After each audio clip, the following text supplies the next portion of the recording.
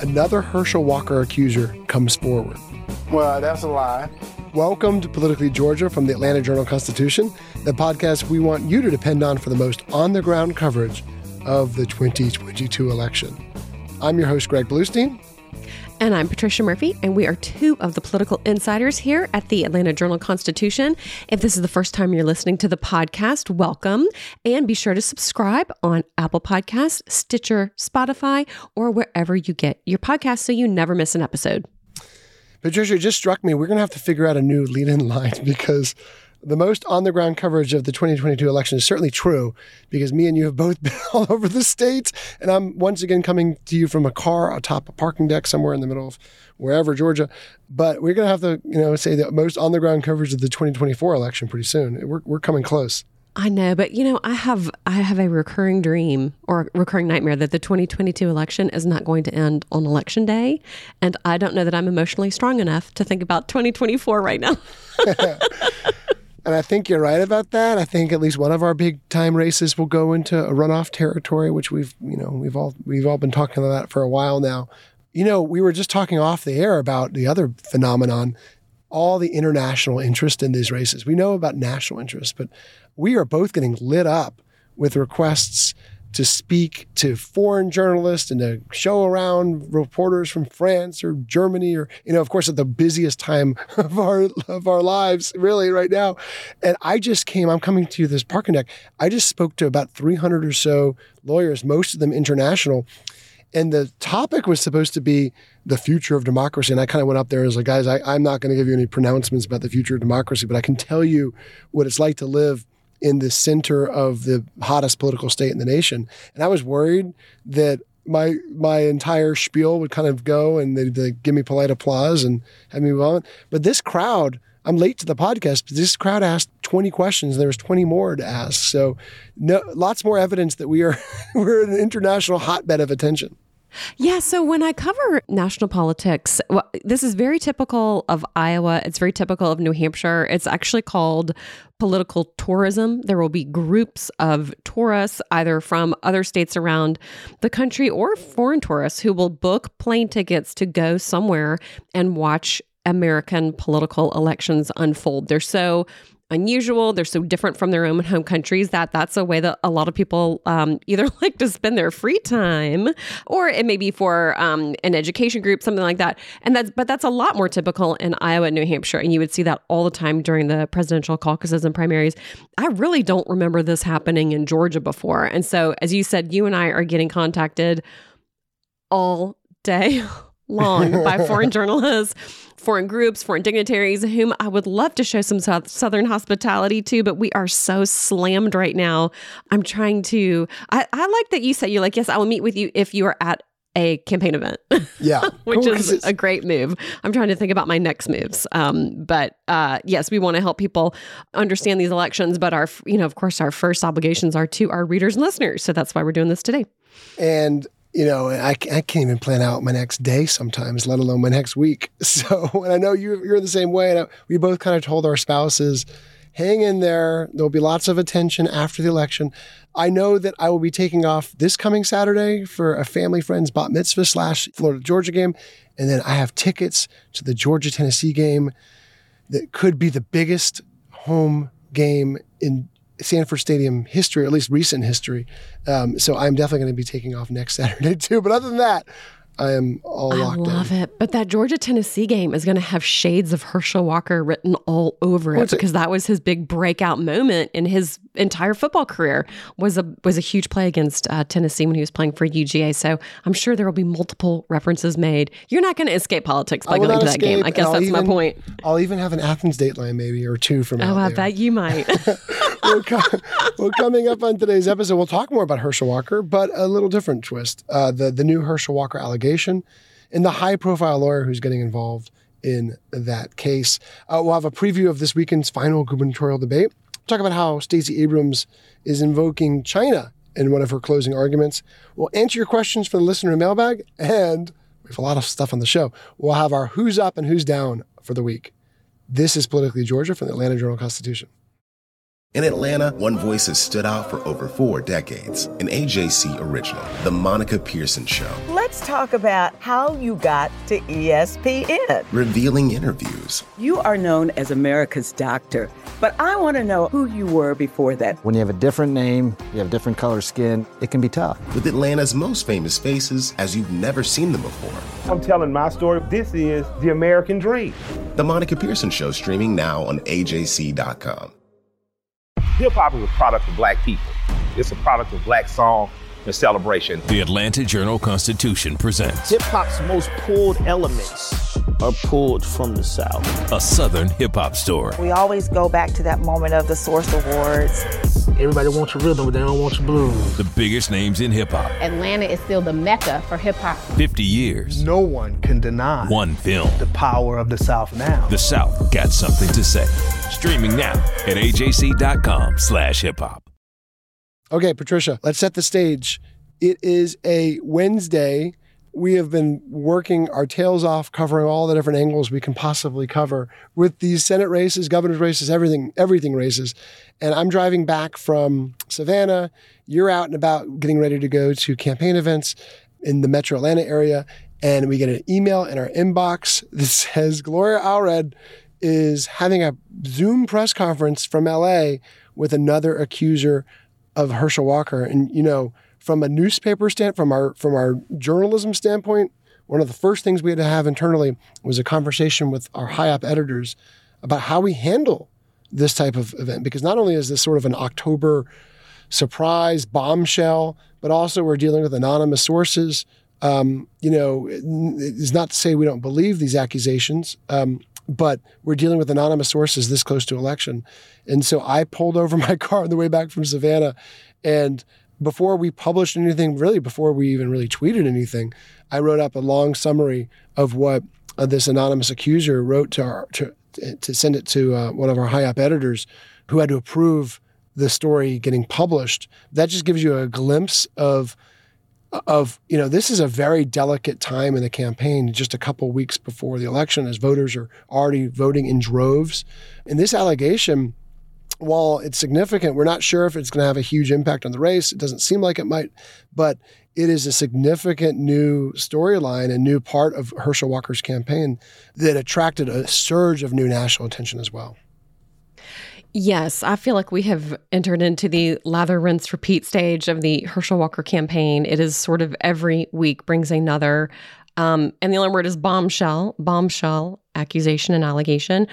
But as the newspaper in Georgia, the biggest newspaper in Georgia, we really do have an obligation to balance what's in the public interest, what's in the public domain, and what do readers need to know about, and what's fair to the candidate as well, because these are unverified allegations. But especially because Gloria Allred was doing a Facebook Live and just saying it all at the same time, you know, obviously that's something very important for readers to know about in context. And so, I was on my way down to Fort Valley, Georgia, which is in the very middle of Georgia, and ended up being a little bit too late to that event because I also pulled over to discuss this and look into it and get ready for it. And so I ended up going to Newnan instead for a Stacey Abrams event that we can talk about later. But this was just, a huge development. It would be even bigger if it was the first development like this, but it's not. Herschel Walker being accused for a second time.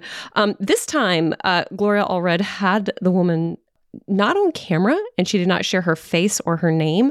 You can understand why somebody would not want to do that, but it also makes it harder to evaluate these things if somebody's not saying who they are. But going into great detail, the woman on the Zoom call going into great detail about a 6-month affair she said she had with Herschel Walker. My dad is an attorney, and he said his experience in family law is that the more specific and bizarre the details, sometimes the more likely it is to be true. It's so strange. And there were a lot of strange, unusual details that this woman was sharing, saying that she actually shared a voicemail from Herschel Walker when he was in France during the Olympics for the bobsled team. And the voicemail said, God, the place they have us staying is such a dump, which was so strange to hear him say. That was bizarre. That's one of the things that stood out to me. But also, saying, I love you. She went into great detail about the relationship she said they had, that he was married at the time. It was in Dallas. Described extensively the amount of travel she did with him to sort of shadow the Dallas Cowboys football team, their home games, away games. So there's just tons of details. She said ultimately she voted for Trump twice, but that she came forward now because the question is why in the world 2 weeks before Election Day. She came forward now because the other woman came forward. And in his denial, Herschel Walker said, I would never sign a card with an H. And the woman said, oh, he signed lots of things with an H to me. And then went into detail about an abortion that she said she had. And that is, that's really the heart of what she's accusing him of. And she had some of those cards. She had pictures that she said were of her and him. She said when he got traded from the Dallas Cowboys, it felt like she got traded. So she went into great detail. Let's listen to her. After the abortion, I felt that Herschel began distancing himself from me. I fled Dallas within days after the abortion and did not go back to even visit for the next 15 years because I was so traumatized by what Herschel had put me through. So, Patricia, even as she was speaking, Herschel Walker was at a campaign event up in North Georgia, and I think it was Ellijay, where he said this was another lie, this is a bunch of foolishness. And then he had more extensive interviews with media outlets. And then he gave a slightly more extensive remarks to Fox News later on that day. Here's what he said. Well, that's a lie. And I've said that's a lie. And I hope people can see right now that Raphael Warnock and the left would do whatever they can to win this seat fight. But I don't think they realize that they messed with the wrong Georgian here. That I'm not going to stop. This seat is too important for me to stop thinking that they can try to scare me or force me out of this seat, because they're not. And I hope the people saw after that debate who's the guy ready to represent the people of Georgia, whereas Raphael Warnock is there to represent Joe Biden.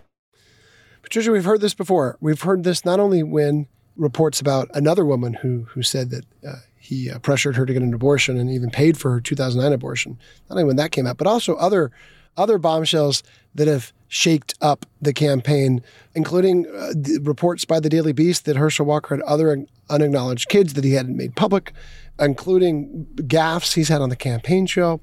Time and again, he just said, hey, I didn't do that, or he either dismisses it altogether or denies it, or in some cases says he's addressed these issues in his book and he tries to move on, even though, as we've reported, when it comes to violence against his now ex-wife, he did not address that in the book and has still not addressed that on the campaign trail. Either way, this is part of what you said, wash, rinse, repeat. This has become a familiar cycle in Georgia where national Republicans rally to his aid. We interview his supporters at his events who say either it's fake news or even if it's not fake news, they don't care, that Republican control of the Senate is paramount. And we see polls continuing to show a very, very close race between him and Senator Warnock. Yes, and the timing was striking because as Herschel Walker was campaigning, he was with Senator Lindsey Graham from South Carolina at the same time. And in an interview on Hannity on Thursday night, Lindsey Graham came out just furious, saying that this is all an attempt by Democrats and the media to sabotage Herschel Walker, to keep young Black men from becoming conservatives and Republicans, an effort to destroy a man's character along the lines of Justice Kavanaugh. So there is no daylight between Herschel Walker and national Republicans. Just after the press conference with Gloria Allred wrapped up, the NRSC, which is the National Republican Senatorial Committee, really in charge of getting these Republicans elected in their races across the country, put out a poll immediately, probably within 30 seconds of Gloria Allred finishing up.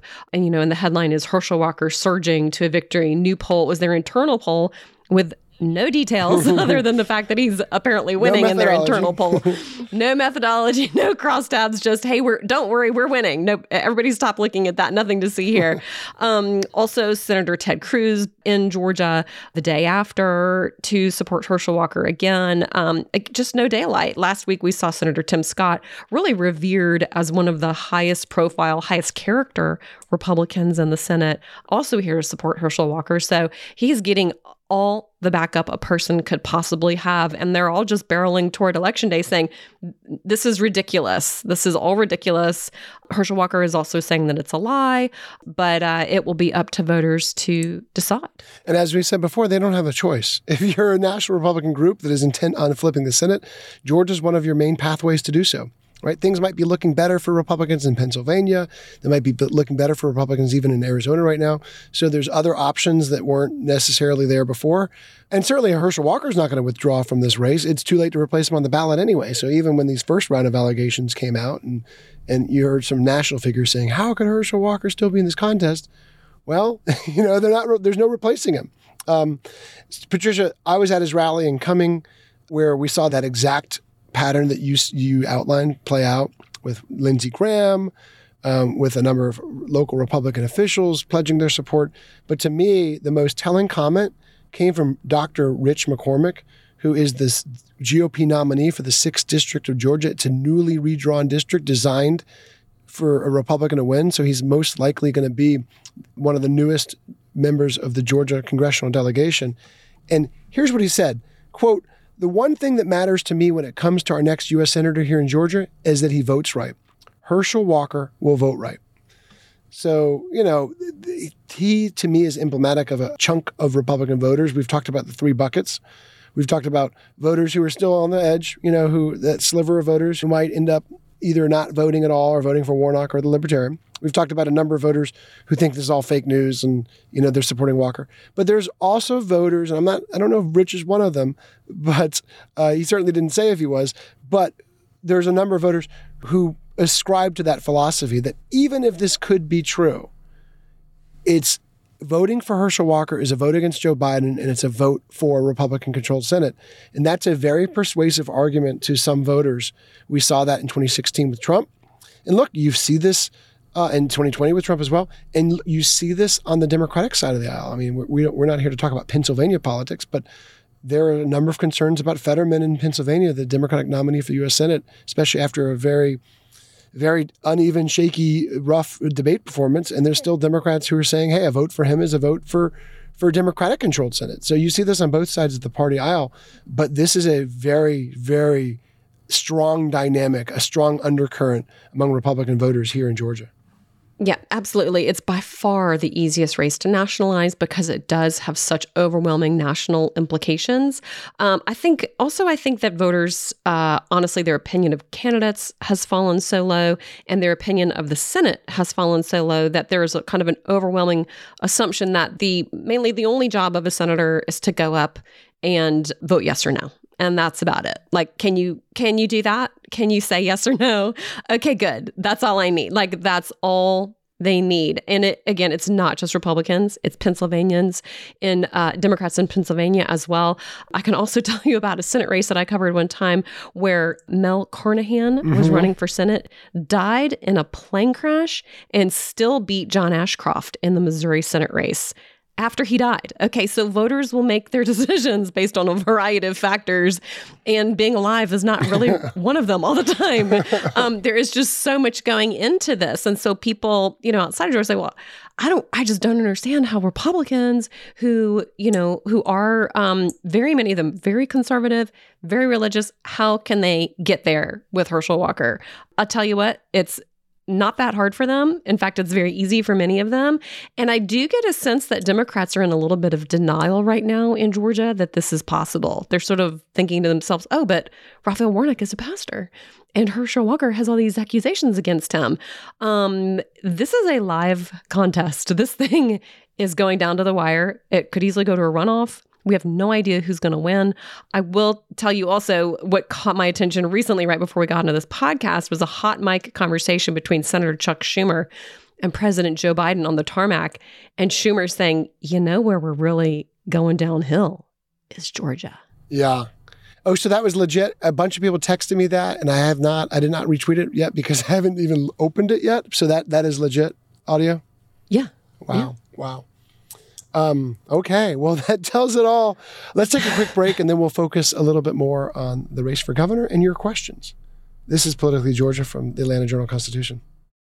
Donald Trump has been indicted in Atlanta. We have so many court dockets to follow, but we haven't really seen anything yet. The Atlanta Journal-Constitution has covered every moment of this historic case. I've been writing about this investigation for 2.5 years. Our team is led by reporters Bill Rankin and Tamar Hallerman. Follow our coverage on AJC.com and listen to new in-depth episodes of the award-winning podcast, Breakdown, the Trump Indictment, only from the Atlanta Journal-Constitution. Our journalists at the Atlanta Journal-Constitution are working around the clock to keep you updated on all the developments surrounding the Trump indictment. Now the AJC is putting all of our coverage in one place with our new Trump 19 newsletter. Every Wednesday, you'll have our latest coverage and analysis on this historic case in your inbox. So sign up for free today at ajc.com/indictment newsletter. That's all one word. ajc.com/indictment newsletter. And we're back to Politically Georgia from the Atlanta Journal-Constitution. I'm your host, Greg Bluestein, along with your other host, Patricia Murphy. Not only are we the host of this podcast, we're also two of the authors of the Morning Jolt newsletter, which sets the stakes and the agenda in Georgia politics. It is a labor of love that we work on every night and every morning. I was actually up as early as you were on Thursday morning because I had a Morning Joe appearance at 5:50. So I was still up later than you, but I at least felt like I was in the ballpark of Patricia's early morning routine by getting up at 5:30. Craig, I had been up for 2 hours by then. Okay, never mind. But I still think that's great. Well, you can get welcome to the early mornings. But I cannot stay up as late as you do. I just can't do that. I'm a night owl. You can get the fruits of our labor in your inbox every morning. If you're a subscriber to the AJC, you can join the community right now, by going to subscribe.ajc.com/podcasts. And your first month of unlimited digital access is just 99 cents. That is subscribe.ajc.com/podcasts. So you always know what's really going on. Okay, Patricia, we've got such a busy lineup to come. Friday, former President Barack Obama is coming to rev up Democrats. On Saturday, there's a tremendous number of campaign events all over the state. We'll have reporters with different campaigns, and we'll have a very busy campaign notebook. And Sunday is the final of 2 debates between Stacey Abrams and Governor Brian Kemp. It's going to be televised on our friends over at WSB, Channel 2 Action News, and on WSB Radio. This is it's the last chance that Stacey Abrams has to confront Brian Kemp face to face. And Brian Kemp, just as he did in the first debate, he's just kind of looking to survive. He's looking to not have any memeable or viral moments go against him. He was quite happy, I'm sure, to have the Libertarian candidate in that first debate suck up some of the attention and energy and time there. He won't have that benefit this time. WSB has a polling threshold, and the Libertarian candidate, not surprisingly, does not meet that threshold, so it'll only be a head-to-head matchup. I know he's been in debate prep. I know Stacey Abrams has been in debate prep. What are you looking for in this debate, Patricia? So obviously looking to see if Stacey Abrams can change the dynamic between the two of them. I think Governor Kemp has just been so disciplined this entire campaign, talking about the economy, talking a bit about public safety, but those are really the 2 issues we've heard from him on. He was even asked about abortion in the previous debate, and his answer really wound straight back to the economy. And he has been very skilled at doing that. I think his previous debates also against David Perdue have helped him, kind of kept him limber in these debates. So we'll be definitely looking to see if Stacey Abrams can land some punches. I've been so fascinated at the difference in the dynamic between these 2 big races in Georgia. The Raphael Warnock, Herschel Walker race has been just almost entirely about personality, personal weaknesses, personal foibles, personal backgrounds, mistakes, you name it. And the governor's race has been really largely about policy. And so I think that voters like that. Voters want to hear about people's plans. I think that these 2 candidates have both been really heavily focused on policy, and whether Stacey Abrams, though, can really narrow down on just 2 or 3 key policies to highlight against Kemp. I think that's what I'll be looking for on Sunday night. What about you? And you're right, because it has been focused on policy, but it's different because Brian Kemp is mostly focused on the policies he enacted, that he pushed, he championed in his first term. He's said very little about what he'd do in his second term. He hasn't had to, act with urgency because he's been ahead in the polls, so he hasn't felt like he needed to outline sweeping proposals. Most of the proposals, aside from a $2 billion tax refund, have been fairly modest when it comes to criminal justice changes and education changes. Nothing sweeping like we saw in 2018. Whereas, by contrast, Stacey Abrams literally has more than 100 proposals involving all sorts of issues, from healthcare, expanding Medicaid, legalizing gambling, giving teachers and law enforcement officers pay raises, to climate change, to affordable housing, to issues that are not usually front and center on a statewide campaign, but she'd argued that they should be. So I think we'll hear some of that. It's interesting, and this dovetails into another topic we want to talk about, but she's been increasingly talking about China. And in the last debate, she brought up an attack line about China and Chinese government-linked firms buying up Georgia land and property. Well, what might be her final policy proposal involves what she said is closing a critical loophole, this is her words, in the state's technology infrastructure that could leave systems vulnerable to hacking from Chinese government agents. So we saw a little bit of this in the 2020 race when Doug Collins and Kelly Loeffler were talking a lot about China in the final days. And certainly David Perdue would attack Jon Ossoff for perceived links from his documentary company, for his investigative journalism company, to Chinese government, Hong Kong linked companies. Anyway, I don't even remember that storyline. I just remember, having to write the same few sentences over and over again when it came to David Perdue's attacks. But now we're seeing Stacey Abrams lean into it, and I won't be surprised if a China-related attack comes up in the debate. What do you make of this sort of last-minute China pivot from Stacey Abrams? Okay, there must be an internal poll somewhere that says, oh, weird, people care about China. It's the only explanation to me. I mean, if you take quite some time to outline the situation, in that Chinese companies, which are actually essentially a part of the Chinese government, because there's very little delineation between the government and commerce over there, that they are creating and monitoring technology that's then used in the state of Georgia for some government purposes. They therefore then have access to critical infrastructure, and they could then, if they felt like it, bring down our critical infrastructure. I mean, that just took me too long to explain. And so you're going to have to get that job done a lot faster in the debate. So honestly, I don't understand why any of these candidates go there. It is so complicated. It is so difficult to explain.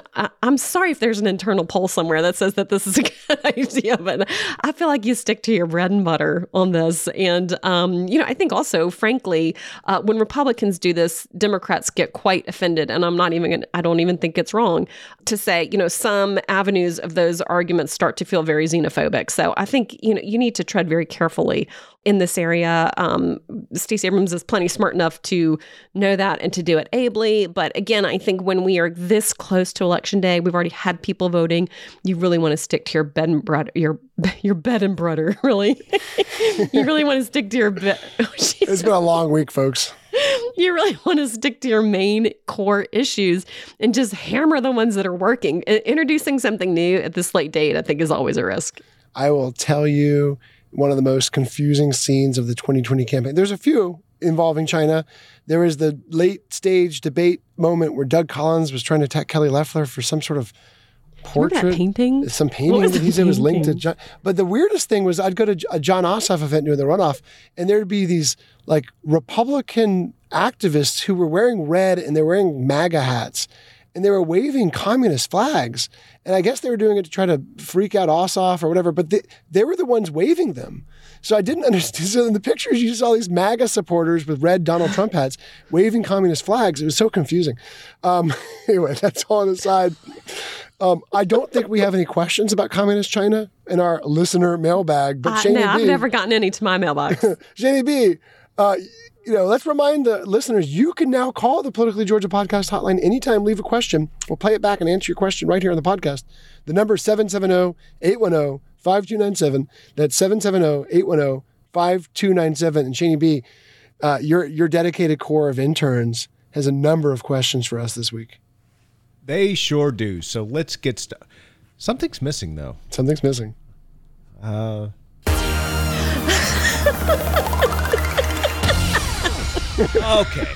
Okay. Now everything's right in the world. That just seemed a little odd, didn't it? I feel so much better now. I feel so much better. Yeah, I was like, this isn't right. Yes, some great calls have come into the Politically Georgia podcast hotline. Let's get right to it. We'll start off with a call from Ben, who has a question about voter turnout. I'm a huge fan of the Politically Georgia podcast, and I'm a student at Georgia Tech, and I was a bit surprised at the massive voter turnout for the first couple of days of early voting. And I was just curious, with many voters saying that the economy is front of mind, but Democrats are betting on abortion being a motivating factor, is this high turnout something that Democrats or Republicans are more excited about? So it's a great question down from the Georgia Tech campus. And I will say that both campaigns, both groups can find some good news in these early turnout numbers. We have talked to all of the campaigns. The Republicans love that a lot of the highest percentile turnouts are coming from red counties, very highly engaged groups of voters in conservative counties, red-leaning counties, or just completely red counties. They need to run up their numbers, even in the areas where they are heavily favored, because that helps in their statewide counts. So they love to see that. Democrats, on the other hand, say that they are very pleased with the number of mail-in ballots from women. That's a 59% share of the mail-in ballots, which is much higher than the typical 55% share of just kind of the general electorate of women who turn out. They feel like seeing those higher numbers in the mail-in ballot shows a highly engaged female electorate, although overall the total is about 54.5%.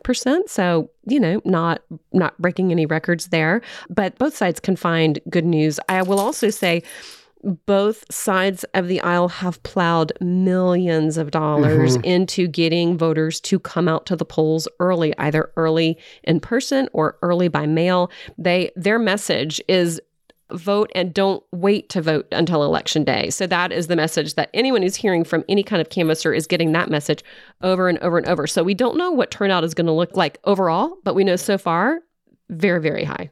Great question, Ben. And for anyone who wants to get a closer look at what the ground games look like, read Patricia Murphy's column just a few days ago in the AJC. Yes, do that. Do that. But look, both parties, it's so hard to divine what these early voting turnout numbers mean. It's really hard to see who's up and who's down by looking at it, but both parties certainly try. And so I was at a Herschel Walker event earlier today, and I was hearing all the reasons why this group of Republicans was very optimistic, and this other group of Republicans was even more optimistic, and I've heard the same from Democrats. What we know is that turnout has exceeded midterm levels right now. We're at 1.2 million votes, far exceeding the level that we saw in 2018. Of course, it's behind the 2020 presidential level, but it's outpacing the midterm turnout, and shows that voter behavior is starting to change dramatically in Georgia. When you hear predictions from campaigns, they're looking at their very sophisticated data modeling, because you don't know who the ballots are secret. So you have no idea who the voters are voting for, right? Which parties, which candidates. What they're trying to do is they're looking at past behavior, primary voting records, demographic records that might indicate you lean this way or that way. And so each campaign, each outside group even, has its own data set that it uses. And I've heard, Republicans very excited because they feel like they're within a few points of Democrats. And just as a reminder, Republicans usually win the election day turnout by a pretty hefty margin. So they're expected to be behind Democrats in the early vote period. They just don't want to fall too far behind. And so when I hear from Republicans, we're only 3 points back, we're only 4 points back, even I've heard we're only 5 points back, they just don't want to be 10 points back at this stage, right? And they're all using modeling that is not perfect at all. But I do know, as just a Georgia voter and as someone who loves writing about politics, it's great to see such voter enthusiasm at this stage in the game. 1.2 million and counting. And we're only just about halfway through early voting. We're a little bit over halfway through. Shane, what's our next question? Our next question is a call about some billboards that this lady has seen around town. Hey, I have seen these billboards for Sonia Sotomayor around the Atlanta area, and it seems to just say her name and that she's a Supreme Court justice, and I haven't been able to catch where it's coming from. I'm wondering if y'all know why these are on billboards, what their purpose is, who's funding them, how they came to be. And I don't really want to leave my name because I heard that I get assigned a name if I don't. So hope you do me proud. That's a great question, Wilhelmina. Patricia, do you want to take this one? Wilhelmina, you have stumped me. You've stumped me completely. I have not seen the Sonia Sotomayor billboards, nor have I heard about them. Have you heard about them, Greg? No, I have a hunch though. It might just be a reminder that a Democratic-controlled Senate helped confirm justices of color, right? Sonia Sotomayor and others who have more liberal viewpoints. That's the only thing I can think of. But I don't know. We've seen all sorts. I do know this. There's all sorts of outside groups here who are doing all sorts of really interesting things, beyond TV ads. We've talked about the pro-Herschel Walker group that's giving out gas vouchers and grocery vouchers to voters to highlight high energy prices and inflation. There's been groups that put out very bizarre ads in the AJC and elsewhere that I don't really understand, but I don't think it's meant for me to understand. And, we're just seeing a lot of innovative spending that goes beyond your typical TV advertisements and flyers that we talk so much about and we hear so much. Yeah. Absolutely. There also has been the innovation of the mobile billboard, people putting a billboard basically in the back of a flatbed truck so that they can just drive it around and get as many impressions as they possibly can without having to pay for a stationary billboard. Wilhelmina, will you do us a favor and reach out and tell us where you saw that billboard and maybe take a picture of it? And we would love to find out more and report back. Mobile billboards. We're about to go to our Who's Up, Who's Down. If I had an extra Who's Down, I'd say mobile billboards because all they do is they exist to create traffic. I don't mind billboards, but when you're literally just trying to create more traffic in an already traffic-clogged city, I sound like an old man. Get off my lawn, but I don't like this. Get off my highway. Who's up and who's down? Boom. Okay, Patricia, we always like to end on a high note. So who is your who's down first? My who's down this week is Stacey Abrams. A really tough Politico investigation came out about Stacey Abrams and the connection between Fair Fight, which is one of the many voting rights groups that she founded, the litigation that's been going on in Georgia, and millions of dollars in legal fees that have gone to the law firm of her campaign chairwoman. That, of course, is something that's raised a lot of questions. Some ethics experts said they feel like that is a conflict of interest, but it's just one of many recent headlines and events that have really just taken a little bit of the shine off of the entire Abrams effort to register voters and fight against voter suppression. It had been something that really was without any question in some recent investigations into those, as well as a recent court decision striking down parts of that lawsuit that Fair Fight spent so much money on. It's just been a bad run. Stacey Abrams, obviously, I saw her out on the stump in excellent spirits, big crowds, feeling great. But this is kind of the background noise that you just don't want to have in the last 2 weeks of an election. So I was sure you were going to take my who's down, so I get to say it. Former Republican State Representative Deborah Silcox. Oh, shit. This is one of those moments where I saw on social media, and several people have texted me this flyer, and we have a Jolt file that we share every night and every morning. And I didn't even want to try to take a stab at writing the item because I knew that Patricia would do so much better at it than I did. So I just wrote, Patricia, you might have fun with this one. And so you had a great item about it. But let me tell you about this why I'm mentioning Silcox. She's a former Republican state lawmaker who's running for her a seat that was drawn to favor Republicans in the North Atlanta area. And she put out a flyer targeting her opponent. And it says, She has flexibility for full-time service. And then it says this, quote, only Deborah Socox can give the job her full attention because her adult children are grown and her law practice doesn't require her full-time attention. So she's basically saying that her Democratic opponent, Kelly Kaufman, is at a disadvantage because she's a physician with 3 young children. It led to an outpouring of criticism, not just from Democrats, but mostly from Democrats, but also Republicans. I've heard from many Republicans who are privately seething over this ad, men and women who are parents, who say, how is that disqualifying? And you quote Stacey Evans, State Representative Stacey Evans, a Democrat from Atlanta, who said, quote, I've held a lot of fire, but this hits me hard in a sad way. No one would say this about a working dad opponent. And, yes, and I also, we pointed out in the Jolt that if this is our standard, you can't have children at home and also be running for office. Neither of Georgia's 2 U.S. senators would be in office. Burt Jones would not be running for statewide office. Governor Kemp would not have been eligible under that standard at the beginning of his term. And you can kind of just go up and down the aisle. There are tons and tons of working moms and working dads at the Georgia General Assembly. It's a part-time job.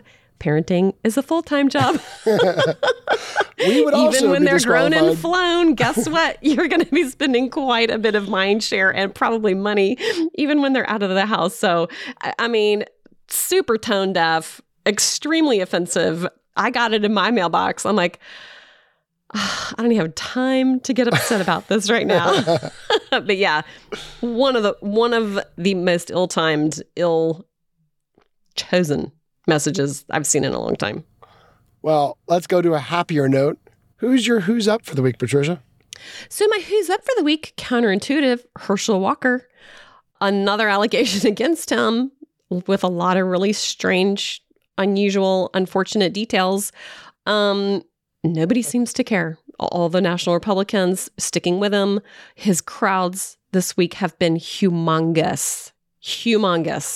Very loud, vocal, cheering him on. We don't know what kind of an effect this is going to have, but in terms of everybody act like nothing's wrong, they have got that game down in the Herschel Walker campaign, and they're even trying to sort of use it to buoy their chances, and he has not missed a beat since this allegation came out against him. So he's my who's up, despite expectations otherwise. I'll say my who's up is Barack Obama. He's coming to Georgia on Friday, and it's just a reminder that he's still this sort of safe harbor for Democrats.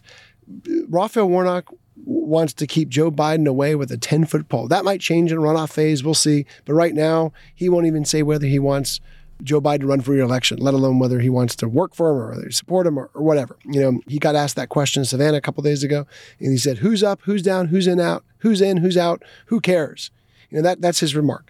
But Barack Obama is someone who both Stacey Abrams, someone who Raphael Warnock, someone who the rest of the ticket feels comfortable, feels safe campaigning with. And so it just shows you his staying power here in Georgia. Not to say that in 10 years, Joe Biden might not have that. Who knows? Because certainly there were times when Barack Obama would come to town and Jason Carter and Michelle Nunn, the top of the ticket for Democrats in 2014, they didn't want to be anywhere near him, right? So this happens. But right now it is a reminder of Barack Obama's staying power in the hearts of Georgia Democrats. Well, we here at Politically Georgia would like to know what you think of our podcast. Please click the link in today's episode description and answer a few questions, and we'll know how to make this podcast even better. Thank you again from the bottom of our hearts for listening to the Politically Georgia podcast. We're in the final stretch. We're having a lot of fun with this podcast, and we can't wait to keep it going. You can count on new episodes to come out every Wednesday, every Friday, whenever big news breaks. We'll see you next time on Politically Georgia from the AJC.